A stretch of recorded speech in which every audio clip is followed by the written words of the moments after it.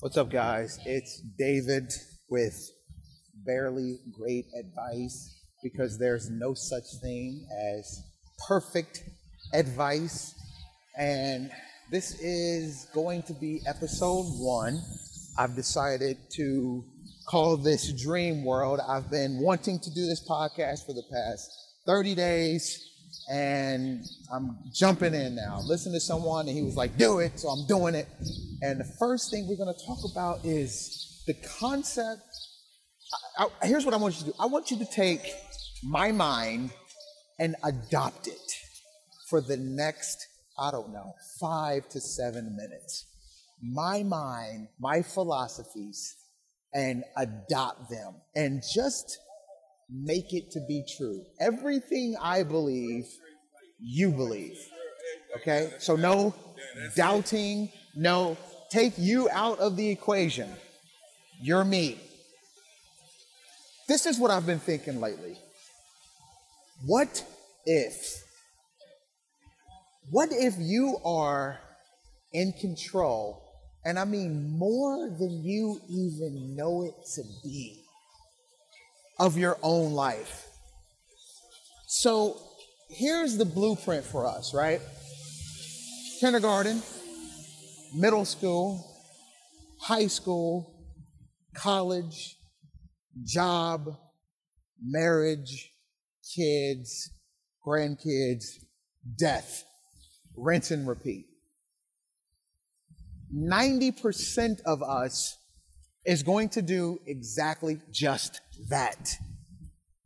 For the 10% who question that theology, theology is probably not the right word, who cares? But for the 10% who questions, I don't feel comfortable with that. There's got to be something more. Well, you and me, my friend, are on the same wavelengths. Because here's what I believe. I believe that exactly what you want is what you can get when you put the right amount of effort and strategy to it. Outside of the norm. What do I mean by that? Look at Elon Musk. Look at Steve Jobs. Look at Ben Franklin, right? Look at these men who decided to do something that has never been done before. Do you know how different they had to have been thinking in order to believe that they can do it? When Steve Jobs and Wozniak created computers, they were giant servers in closets. And buildings had floors dedicated to servers, and they had fans blowing on them to cool them off. But these guys changed the way that they thought. And they said, you know what? Even though it doesn't exist, I can make it so. This is what I want us to think about. What if you told yourself, you adopted that same philosophy, and you said, even though it doesn't exist, I'm going to make it so. Let's say you want to quit your job and start some business or do something. Maybe you're an artist, right? You're an artist, but you were supposed to do things traditionally, so you did that. And here you are in your traditional world, living your traditional life and with your traditional money in the bank. But deep down inside, you're like, I'm an artist and I hate what I really do. Well, what if you adopted the fact that you can literally just do exactly what you wanted to do and everything was going to be okay? What if fear didn't hinder you from actually jumping off and trying something new? Because what I believe is that we are so afraid of failing that we don't even try. I believe that your thoughts are real things, right? So like 2 households. One household, they live in the ghetto, right? And there's an 11-year-old boy and 2 parents. In suburbia, there's 2 doctors, a lawyer, and an 11-year-old, right? So both houses, 11-year-old boys. One's in suburbia, doctor, lawyer, parents. The other is in the hood, and let's say mom works, dad doesn't, right? From 11 years old up until they're 18, let's say they just live in they're 11 to 18. We're going to take that age, take that time, and everything that happens in between. What do you think is acceptable in suburbia neighborhood and acceptable downtown in the ghetto? What do you think the conversations revolve around in suburbia versus what the conversations revolve around in the ghetto? What do you think the expectations are for suburbia versus the expectations in the ghetto? So everything that these 11-year-old boys are taking in, hearing, seeing, becomes exactly what they think is possible and becomes exactly what they believe can be achieved. Because if the 11-year-old boy were to switch homes, let's say at 13 he switched homes with the suburbia boy at 13, and then the suburbia boy at 13 switched homes with the boy downtown in the ghetto, what do you think the differences in thought would be when they walked into those houses? Let me tell you, the only differences is everything that they experienced, everything that they heard, everything that they seen, now becomes everything that they believe. It is their thoughts. Now the 13-year-old boy, if he stays in that household, can think he can be a lawyer or a doctor and have this awesome life. He gets into a Tesla. Mama drives a Tesla, an electric car, and she takes him back and forth to school in this new school where no one's cussing and no graffiti, and he doesn't have to worry about fights every day. He's like, oh my God, years of this going on. Guess what? Guess what's elevated? His thoughts. His thoughts are elevated. Now he sees what's possible. Now the suburban 13-year-old down in the ghetto, he's in that home. Guess what can happen?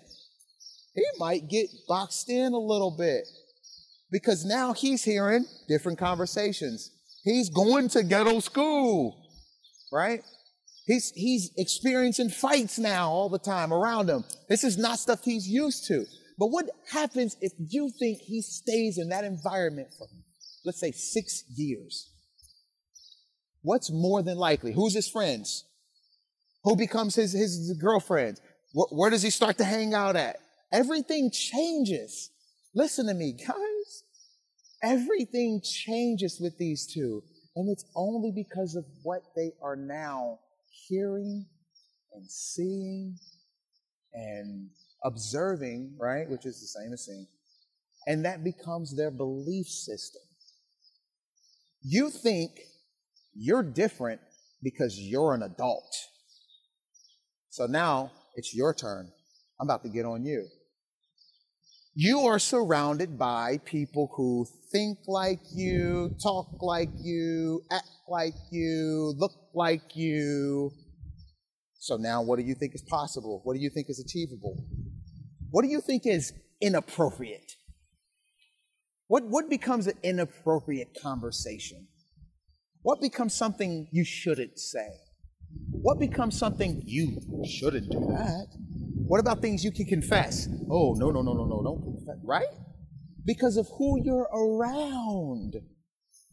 You got to be a certain way, talk a certain way, act a certain way, and believe certain things because you've decided to surround yourself with those type of thoughts, the type of people that emit those thoughts. Could you tell those people, I'm going to quit my job next week and go and be an artist? They would look at you and judge you times, I don't know how to say it. You probably right now in your head, you're like, oh my God, if I told my friends that. What about if you told your parents that? So the one thing that all hinders us, that can stop us or start us, is exactly the things that are inside our head, our thoughts. What we think is achievable, what we think we can do, what we think we can get away with.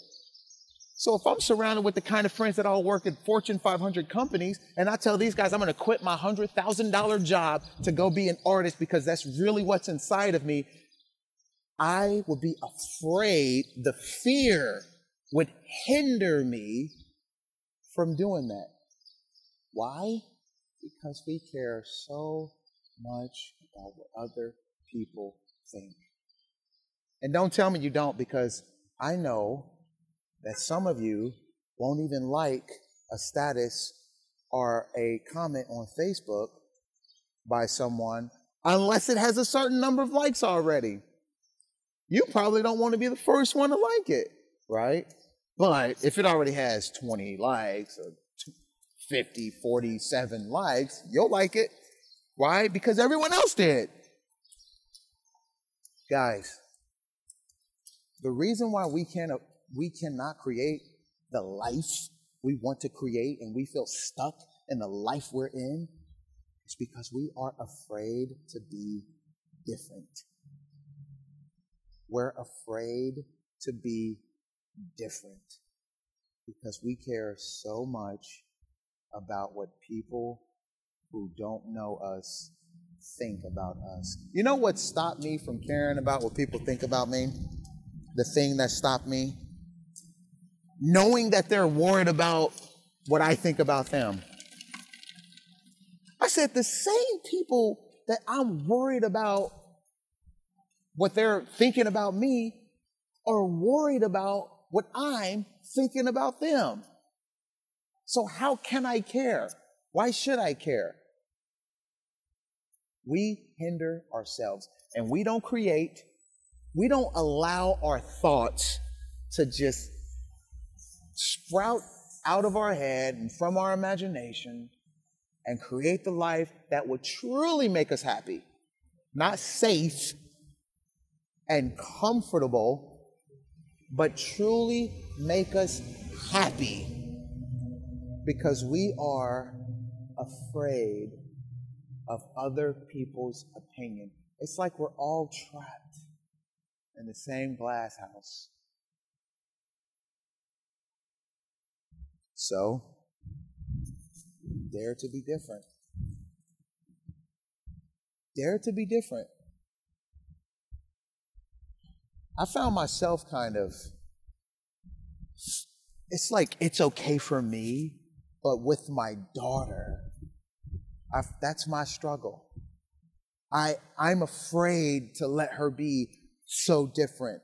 I'm afraid to let her, be silly and goofy, and I'm always like, oh, okay, it's funny, honey, but it's not that funny. Oh, all right, we get it. And run and race and jog, and then I'm like, okay, all right, slow down, slow, okay. Do we have to run everywhere we go? Do we need to run, honey? Let's walk. Let's practice walking. So even though I take my own advice, it is hard for me. That's my challenge. That's why this is barely great advice. It is my challenge to let my daughter just be as free and as silly and kiddo-y, and because I don't want her being the class clown. I'm afraid that she's going to be the silly one. She's very pretty, right? So I make her read and write all the time because I'm afraid people will look at her and go, oh, she's super pretty. I bet she's not that smart. Guys, I do this. I'm not just giving you shit. I do this too. We all do this. What I notice about alcohol, I Ubered for like 6 months. Great job. I Ubered and I did Lyft. Fun. I recommend everyone do it at least 2 weeks. It's fun. I Ubered for a while, and you know what I noticed? I would drop people off, and everyone I dropped off, hey, how you doing today? Oh, we're good. Awesome. What are you guys doing tonight? Oh, we're going out. We're going to get in, hanging out with some friends. And okay, cool. 2 hours later, it's nighttime now. I'm picking people up from the bars. Whoa, what's up? What's going on? Whoa, come on, man. We're headed to our house. Everybody let loose. This became my theory on why I think why people act different on alcohol. I believe when I pick you up, right? Pick you up, get in the car. Hi, we're going out to eat. This is going to be a fun night. Imagine bricks. Imagine a sphere made out of bricks, right? And we are impenetrable, right? That's impenetrable. Those bricks are made from how we were supposed to act and how we're supposed to think and how I'm supposed to talk. And I'm paying so much attention right now to be perceived a certain way that my bricks is on lock. Nothing can get through here. Water can't get through here. Hi, how you doing, sir? Very nice to meet you. This is my girlfriend, Sally. Yep, we're going down to eat. Oh yeah, it's going to be a good, fun night. We created that mind. That's our perception. Don't try to break through my perception. I am this way. See me as how I want you to see me. When I pick you up, you know what's happened? That alcohol has broken those bricks apart, and you are finally being yourself. That is why you have a blast when you're drinking. Because you finally stop pretending. You don't have to act it. You don't give a shit. Alcohol should change its name to I don't give a shit. Because that's what happens. We stop caring. I don't care what you think of me. Think about how many strangers walk up to you in the bar. Hey, what's up, man? And you're like, okay, buddy. But this same guy works at a bank. This same girl works for a corporate company. But alcohol has broken those bricks apart, and underneath those bricks, that's the real you. That's where you lie. So day to day, it's difficult for us to be ourselves and really let our thoughts create what we want them to create and be who we want to be, because we got these bricks. Our mind is made up of these bricks, these confinements. And I have to be a certain way because I don't want you to see through that. I need you to see me how I want you to see me, not see me how my mom knows me. I don't want you to see me how my mom knows me or how my teachers knew me or how my best friend knows me or knew me when we were 13, 14, and 15. I can't let you see that. I need you to see what I want you to see. I want you to see a projection of myself. So what's the challenge? Breaking apart those bricks when we're not drunk. Being that fun, life-loving person when we're not drunk. Being energetic and charismatic and optimistic and vulnerable when we're not drunk. That's the challenge. All right, guys. I hope you enjoyed the very first episode of Barely Great Advice. And this is going to give you a little something to look forward to. The theme of the conversations that I like to have. Next time we'll talk about relationships and why I have gotten all of my best friends either married or they got their girl back. I help people get their girls back. Next time on Barely Great Advice. See ya.